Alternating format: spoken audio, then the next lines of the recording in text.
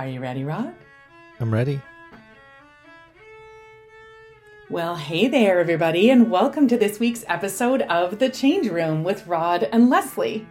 As you know by now, in this podcast, we like to take big, giant, meaty topics and break them down into teeny tiny little bite-sized chunks, all in an effort to help you and secretly help ourselves through change, which both of us love. We're passionate about it. We are endlessly intrigued by change and people's journey through change.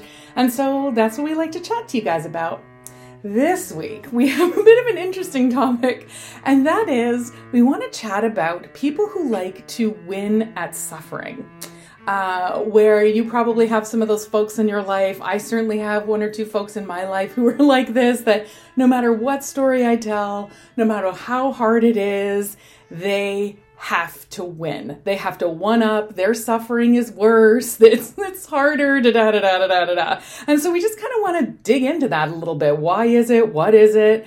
All those fun things. Rod, what do you want to add into the mix this morning? Yeah, I think it's a follow-on conversation from last week, which we didn't necessarily plan it this way, but it emerged to be, it's like when we're talking about something somebody might not realize they would want to change. And there's a lot of nuance to this, so I think we're going to tease some of this out. But it's a little bit of the when you need to change, but you don't realize it. Right. Because it could be it's a part of I think what we'll discuss is the habit of the unconscious habit of how we approach conversations and interacting and relating to other people's experiences. Right. In some ways, this is about commiserating with people, right? Like yes. you're sharing stories. There's and we're born to do that. Like since I think language was born, the sharing of stories is such an important part of the human experience. So I think part of this is just that commiseration, that sharing. But then I bet, Rod, you have, I got some good stories today, my friend. I certainly have some people in my life and have had some people in my life where it goes beyond that, and they really need to win at it. They need to be the number one sufferer out there. Yeah. So maybe could we start with an example, perhaps a funny example? This shows that you and I are both of the age and cultural heritage to have been huge Monty Python fans. When you quoted the other day live at the Hollywood Bowl, I was like, Yep, I know what you're talking about. I know the skits. So Monty Python being a British comic act from the 70s and 80s and still around. Well, some of them are still around. Some of them still around, yeah. So there's a skit. You get to start this off, but I'll set the stage. It's a couple of old guys sitting on a stage, but a couple of old guys having a conversation. Like we're at the old boys club, and they were talking about the old days. And so in the skit, you set it up. Go. I can't even do it because I'm laughing so much. So one of them says something like, "I used to live in a bloody shoebox in the middle of the street," is one of the first guy's ones. And then the guy says back to him, and this is my favorite part. "Luxury. I used to live in a bloody hole by the side of the road with a bit of tarpaulin over it." And it could be how they say tarpaulin that gets me every single time. But the whole skit is built around this whole notion of oh no, actually, I had it worse. You didn't. Oh no, my house was so small when I was young. Yeah. Right. Like there is just this sense of and we have to acknowledge that it might be a British thing because both of us have, British heritage in our backgrounds. But I think it's fairly universal based on conversations and different people I have in my life. I think it's a fairly universal thing. But that is quintessentially the British expression of, oh, no, you think you had it bad? Right. That's right. I had it much worse. Much worse. And so I think when your situation we're talking about now, though, is in day-to-day life and interaction, this comes out in different ways. And there are folks that as you coined it, want to win at suffering. So tell us more about that. So so my real story around this actually is how I kickstarted my path to happiness work, like all of my thinking around happiness and all of my, like, this thinking for me was a bit of a game changer in my life when I realized how caught up I was in wanting to win at suffering. And it came about, and it's a bit of a sad story, so everybody get ready. It's okay. Everything's fine. But I had an aunt at one point when I was a bit younger who was diagnosed with breast cancer. She's fine. She survived. The treatment worked. Thank the gods. Everything is good. So, but the story of suffering is around my mom, who you guys know I love very much and has passed on. And I know she'd be okay with me telling these stories because it helps people. That's what I tell myself anyway. So in response to finding out that my aunt had this diagnosis, my mom's response was, well, you know, Leslie Ann, I had cancer first. And it was like I had been simultaneously slapped in the face and punched in the stomach, because I thought, wow, like that is a commitment.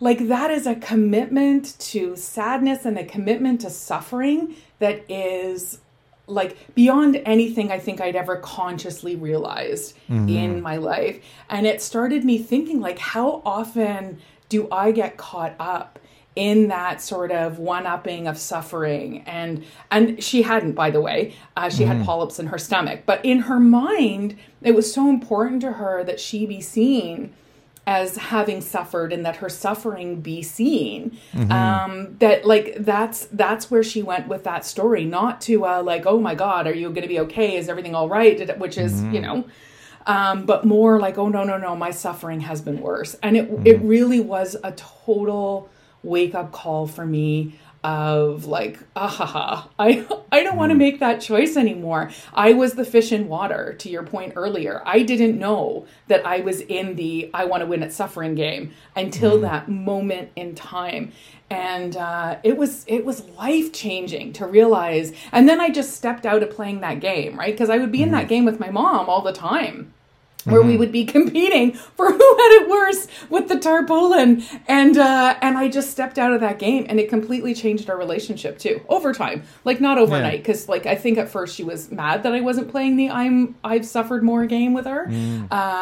But over time, it really completely changed our relationship. And so that's why really talking about this today, like, this is such a game changer that we wanted to make sure that we shared it with you guys. Oh, so interesting. Because, you know, for those avid listeners who have listened to each of our podcasts, you have talked about before. Thank you. Sorry, I had to say thank you to them. I had to express gratitude. I had to do it. Go. You've shared that when we talked about happiness, at how it was something that, you know, you made a very conscious decision to. But now, is this the origin story? That's my origin story. Oh, okay. I never even thought of it that way, but it is totally my origin story. That was my biggest, I was probably following the breadcrumbs a little bit before that, like little bits of breadcrumbs before that. But that was the moment where I was like, wow, okay. I can hit the eject button here, and I don't have to play anymore. You know, and I still get caught up in it. Don't get me wrong. Like I like, it's not like it never happens, but boy, oh boy, am I conscious of it, you know? Yeah. So let's, we refer to teasing this a part of it, because I think there's different aspects. Because would you agree that if you said to me, you know, Rod, I was feeling a little subconscious, or I was feeling worried that I was getting sick and I was starting to stress out about it, I would say back to you, Leslie, I've had the same thing happened to me yesterday. Well, we just had that conversation this morning, right? Like we both, every now and again, we have those like scares around, oh my God, do I have it? Do I have the COVID? Oh my God. Yeah. Totally. In that scenario, though, it's very much, I hope it feels like it's commiserating. It's like totally empathizing with, I can picture or feel what you're feeling, because I've had a similar experience. So that's one example or one like observation of that is more of the empathetic conversation back and forth. Right. But there's a difference that you're calling out, I think. And it's the, is it the not acknowledging the other? It's more of, sorry, yours isn't that important because I have a greater thing that I was suffering from or whatever. I think part of it is it's happening because you don't feel acknowledged, like you don't feel heard. And I think you also know it's happening because the other person is telling you a story where it just sounds a million times worse than yours. So it kind of invalidates even. It's not even just that they're not listening. Yeah. There's it's invalidating the story that you're telling. And sometimes, sometimes a friend is going to tell you a story that is worse. And in the course of a friendship, like there's always a give and take where there's a back and forth but then there are some people where I think this really does become toxic and where there is no conversation where there isn't some one-upmanship of suffering going on. And, that they clearly need to be seen as the most suffering person in the room. Yeah. And, that's just and I also think about it. I don't know if you think about it this way, but I think about that as the energy. That's what freaks me out about my mom. I'm like, oh my goodness, the energy you're putting out to the universe when you say that. Like the consciousness, like what you're creating with your mind when you send that energy out. Even now when I think about it, it gives me the heebie-jeebies. It totally gives me the heebie-jeebies. And of course she died of cancer too, right? Which also completely freaks me out. So your mom. Yeah. That's really sad. Mm-hmm. Oh yeah, it's terrible. We're not going to talk about the sad part of it today. We'll talk about the funny stories another time. We can talk about the sad parts if you want, but today we're just going to talk about because it's the weekend, my friends, for longtime listeners, it's the weekend of Prince Philip's funeral as well, and so I'm still feeling all the feels from that. Seeing the Queen sitting by herself and all that is just like woo. Yeah. So I can be tipped over to the edge into crying pretty easily today, Rod. Fair warning. Okay. Not that there's anything wrong with that, but fair warning. So let me pick up on what you were saying there a second around the negative energy and this comes to me like there's lots of situations or it happens where I have situations where I'm talking with somebody in my life and they're sharing. It's like this one. You want to hear about the difficult times and to be there for a friend. But then when it goes to this, like, okay, this seems to be just finding things negative to talk about. Yeah. I struggle there because I don't want to engage in that negative for the exact reason that you said is that it creates a snowball of that energy. And I think it's because I'm just putting words to it now, but I think it's because I'm probably susceptible to it. Like it changes my mood, and others might be able to hear it and deflect, empathize, engage in that conversation, and then just move on. I realize, like for me, I carry it with me. So and then it's this balance of like I want to be empathetic, I want to listen, but then I don't want to get too into that. Yeah. That kind of rhythm, and then that's right. There are folks that have that habit. Habit is maybe not the right word, but it feels, maybe it is. It's like it's this. Whether it's not a conscious choice, but it's an approach to thinking about a situation and deciding what to talk about. I think a habit's an interesting way of describing it, Rod, if I'm honest. I think that's really, because a habit is something we can change. And I think anyone can change if they want to, right? Like it's that willingness to change comes from within. But if someone has the willingness, then I think absolutely that can change. Mm-hmm. Absolutely that can change. So what have you tried when you were around sort of the Eeyores in your life? I think everything relates to Winnie the Pooh, FYI. Yeah. So what do you do when you're around an Eeyore? I usually just don't engage too much in the back. Like I don't feed I just a lot of uh-huhs. Yeah. Yeah. Mm-hmm. Yeah. But then I don't add to it. I don't. Yeah. I just try to remove fuel from the conversation and then move on.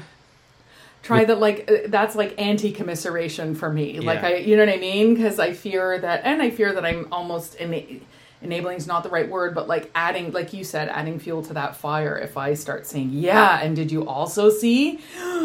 And did you also know? You know, you're like, there's just a... But I don't know if it's, that's my modus operandi, but I'm not sure if it's the right thing to do, because I think part of the element here is people feeling that they're heard and seen. And by not showing that you're hearing and seeing them, you like, it just prompts someone to repeat, because I think that's when, if you hear somebody saying the same thing multiple times, actually my sister shared this with me. I thought it was very insightful. It's usually because they don't feel they're being heard. So it's like, I heard, you've told me this 1,000 times. It's like, well, they told you, but they didn't think they were being heard, and it was landing anyway. Right. I'm of two minds. I have to be honest. I'm of two minds. I think we all, even as a friend, and we have friends where they're going through a bad time and you need that support around you. And so, I don't think that's what you're talking about. You're probably talking about people who are persistently in that sort of negative, if we use that term, or like darker headspace. I don't know, I have... over the course of my life, I have fewer and fewer of those folks in my life consciously, because I'm like you, I'm like an antenna, and I feel like I pick up their frequency, and then once I'm on their frequency, it's hard for me to change the channel, Yeah. And so, I'm very conscious of who I have in my life for that very reason. And then the people I do have in my life, when they are going through a hard time, then obviously it's like full court press in there to help them. But people who are persistently negative, I don't know. I think life is too short for me. For me, there are some people where like that's their jam, and in which case, have at it. But Let's diving even a little bit more deeper into this, the person who feels like they're, whether they do or it's like it seems that way, or they actually do want to win at suffering. What do you see? Like, how does that dynamic go from what you've seen?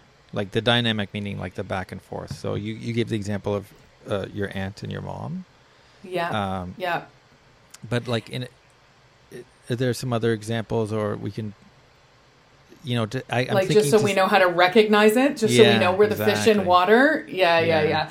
Well, I think like anytime, like if you think of a work example, you're sharing a tough work situation with someone where maybe you were having a hard time getting sign off on something, or maybe you were having a hard time getting, like getting a meeting with someone who you needed to meet with, or, whatever it is. And you're telling that story to a colleague, let's say, and theirs is, oh, yours took 1 week. Well, I took 4 weeks, and mine was da-da-da-da-da-da. And it was, and I had to talk to the highest people in the land to get mine done. And, right, there's a feeling to it where it almost feels like the person is trying to make you feel small a little bit. And that your challenges are kind of like meh. It's back to Monty Python. Like, you think that's bad. Look at this. Yeah. And there's like I don't know. For me, it's always been more of like a feeling. Like I feel shut out. I feel like my experience is not validated. Like it's been more of a feeling than I could recite words back. You know what I mean? But if you have that feeling of, someone's invalidating your experience, or not listening, or not being empathetic, the best thing you can do is just go, really, wow, that's bad, and change the subject. Yeah. Because if you they want that feeding into they want that, oh no, that's terrible. Like that is the fuel that burns for their ego. And so I say, I'm out. I want to win at happiness, Rod. Honestly, if I'm going to win at something, I want to win at happiness. Like that's my jam. Like that is like, and it's an internal winning. It's an internal competition. I want to win at happiness. I don't want to win at suffering. Thank you. I did that for a long time. Like I really, really, really, chose suffering for a very long time.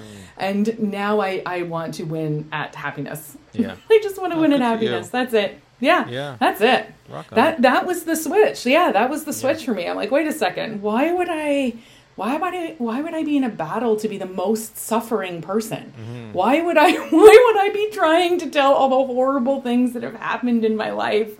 For goodness sake. No, thank you. No, thank you. There was a couple things that you mentioned in explaining it there, which were really insightful. One is the signal you're getting into a trap here is if the person who's commiserating with you like ups the ante. It's not a proportionate commiseration. Right.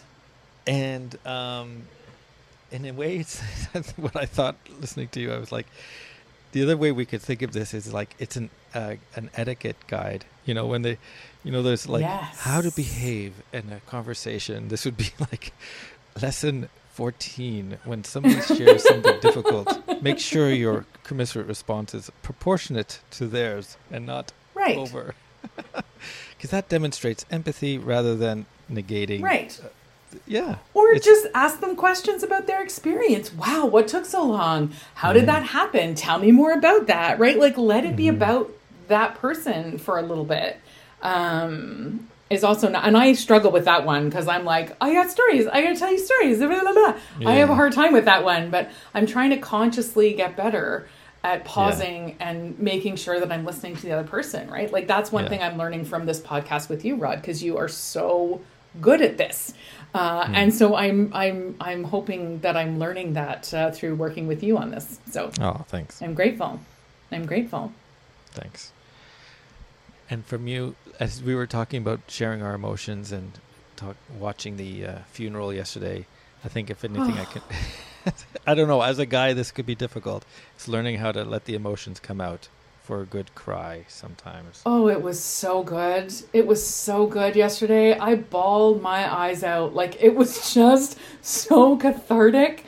And the ritual of it, like, oh my goodness me. Yeah, it was really good. It was really good.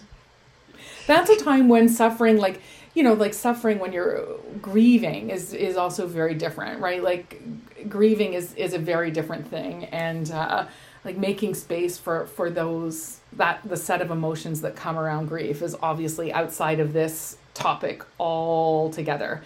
Like this is the suffering of just like, kvetching about life kind of, versus like real grief, which is obviously a deeper and like a different topic altogether. Yeah. That's right. It's like the opposite of this is when someone shares and the other person's like, I don't see it. Right. Can you imagine? That's probably worse. The meh response. It's hard to know. Wow. Yeah, that's at opposite ends of the same continuum, right? Like just these incredibly responses to how we are going through life. And in a way, it's because you mentioned this as well. There's a feeling of negation or not like when someone ups the ante on the suffering game. It's like, well, okay, so mine isn't a big. It's kind of like saying that. It's like, yeah, yours wasn't. It is big of a deal because mine was much bigger. And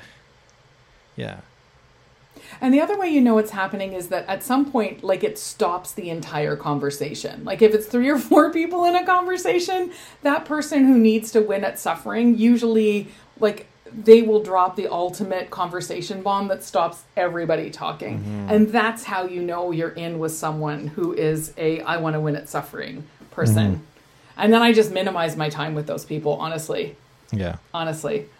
I just minimize my time because life is short, and to have that energy around us, even though we're like right now, most energy is coming through phone lines and Zoom and WebEx and all the things. I think that energy still comes through. So I'm saying a big nopety nope to that. Thank you very much. Yeah. And I think we all have the right to do that, right? Like I think that sometimes we're told societally that, oh, you know, you have to be a good friend and you have to do this and the other. I don't think we have to do that if it means that we're going to, you know, if it damages us in the long run. Like, I think you get some self-preservation in this game. Again, not talking about when a good friend is going through a hard time and you're like helping them through a hard time. But if you've got that perpetually negative, angry person in your life, I don't think, I think we're allowed to say goodbye to that. Yeah. I really do. Yeah. And certainly that's kind of what we're talking status about. Quo. And this is why these are conversations I like, because there's not black and white situations. Nope. Because as you I think very rightly pointed out, is that in some cases, actually your friend, it might sound like they're whinging or whatever you want to call it, but that means they need you, and that's the time to step up and be a friend and listen and relate. It's these other scenarios and where it's the repetitive, it's perpetual, exactly right. Yeah, of exactly suffering right. one up. Yeah. That is to look out for. Totally. And free yourself from it too, my friends. Like, honestly, if you catch yourself in the I suffered more loop, you will be so much happier if you hit the nope button to that and focus on all the ways to be happy that hasn't happened to you, and to be happy that, you know, you are free from that, rather than thinking about the times when you've suffered more. Focus more on the times when you've had wonderful things in your life. And honestly, it is a game changer on the happiness path, like an absolute game changer on the happiness path. It completely changed. Like I said at the beginning, it completely changed how I had conversations with my mom, and made it much healthier. It made our conversations much healthier after that. So, and more loving and like all the good things, good things, you know? It's very much reframing. I mean, without using the term reframing, it's very much you're reframing as you're thinking about your day or your situation or the positivity in your life or negativity. It's bringing in the positivity. So, as we finished, I'd be curious to hear. You've said it helped with the dynamic between you and your mom. How did that play out? Like, how did that shift? Did your mom notice anything, or did it just naturally go? No, it was all very natural. She was kind of like Winnie the Pooh. She was the uncarved block. Like, there wasn't a lot of conscious choice in her life about things. So it was more, I changed, because this is the only thing I think we can change in relationships. I changed how I related to her, and I was much happier, and therefore our interactions were happier. So it wasn't, I don't think, like, it changed things, but not in a conscious way on her end, I don't think. But it really just made our interactions much happier, because every time she would say something that was, you know, suffering intended, I would just say, wow, that's terrible, Mom. Like, I can't believe that you went through that. And that's what she needed to hear in the moment. And then the conversation could steer to something else, you know what I mean? Or if it was something big, then obviously we would unpack it together. But like, it really just changed the energy when I stopped trying to compete with her in suffering. And it was like, it was so good. It was so good. I encourage any of you out there to try it. Like, just try it with someone who you know is like this. Just give it a shot and see what happens. It takes a little bit of time. It's not like, because the first couple of times I tried it, I think she got angry that like, not consciously, but I think unconsciously she was angry that I wasn't in the game with her. But then over time, it started to transform, and it was great. It was so good. Awesome. Yeah. That's great. That's great to hear. And it said there's a part of the message there is like, yeah, we can change ourselves. We didn't say this before, but ultimately we were kind of saying, oh, it's this other person who needs to change, right? Like, that was the unsaid message. But in this dynamic, really, the one to focus on adjusting is ourselves, and it's how we react and how we totally. Yeah. we're never going to change another person. Like that's not how life works. Everyone's decision to change comes from within. You can model something different that hopefully someone sees and says, wow, I want to be happy like that. Or I want to, you know what I mean? I want to live my life and have it look like that. Like that you can do. But to go to someone and shake your finger and say, stop comparing your suffering to mine. No. Yeah. Generally, because that's what I tried first. And generally speaking, it really did not work. It really did. It just made things worse. I tried it. It legit made things worse. Yes. Yeah. Yes. The eject button is the only way to do it, kids. Just get out of the model altogether. This has been cathartic. It's been a cathartic weekend, Rod. Yes. Cried my eyes out during the funeral yesterday. Got all this stuff out about winning on suffering today. Yeah. Thank you so much. Oh, I love talking about this with you. Thank you for making space for it. I really appreciate it. Of course. Thank you, Leslie. Bye. Thanks for listening, everybody. Bye.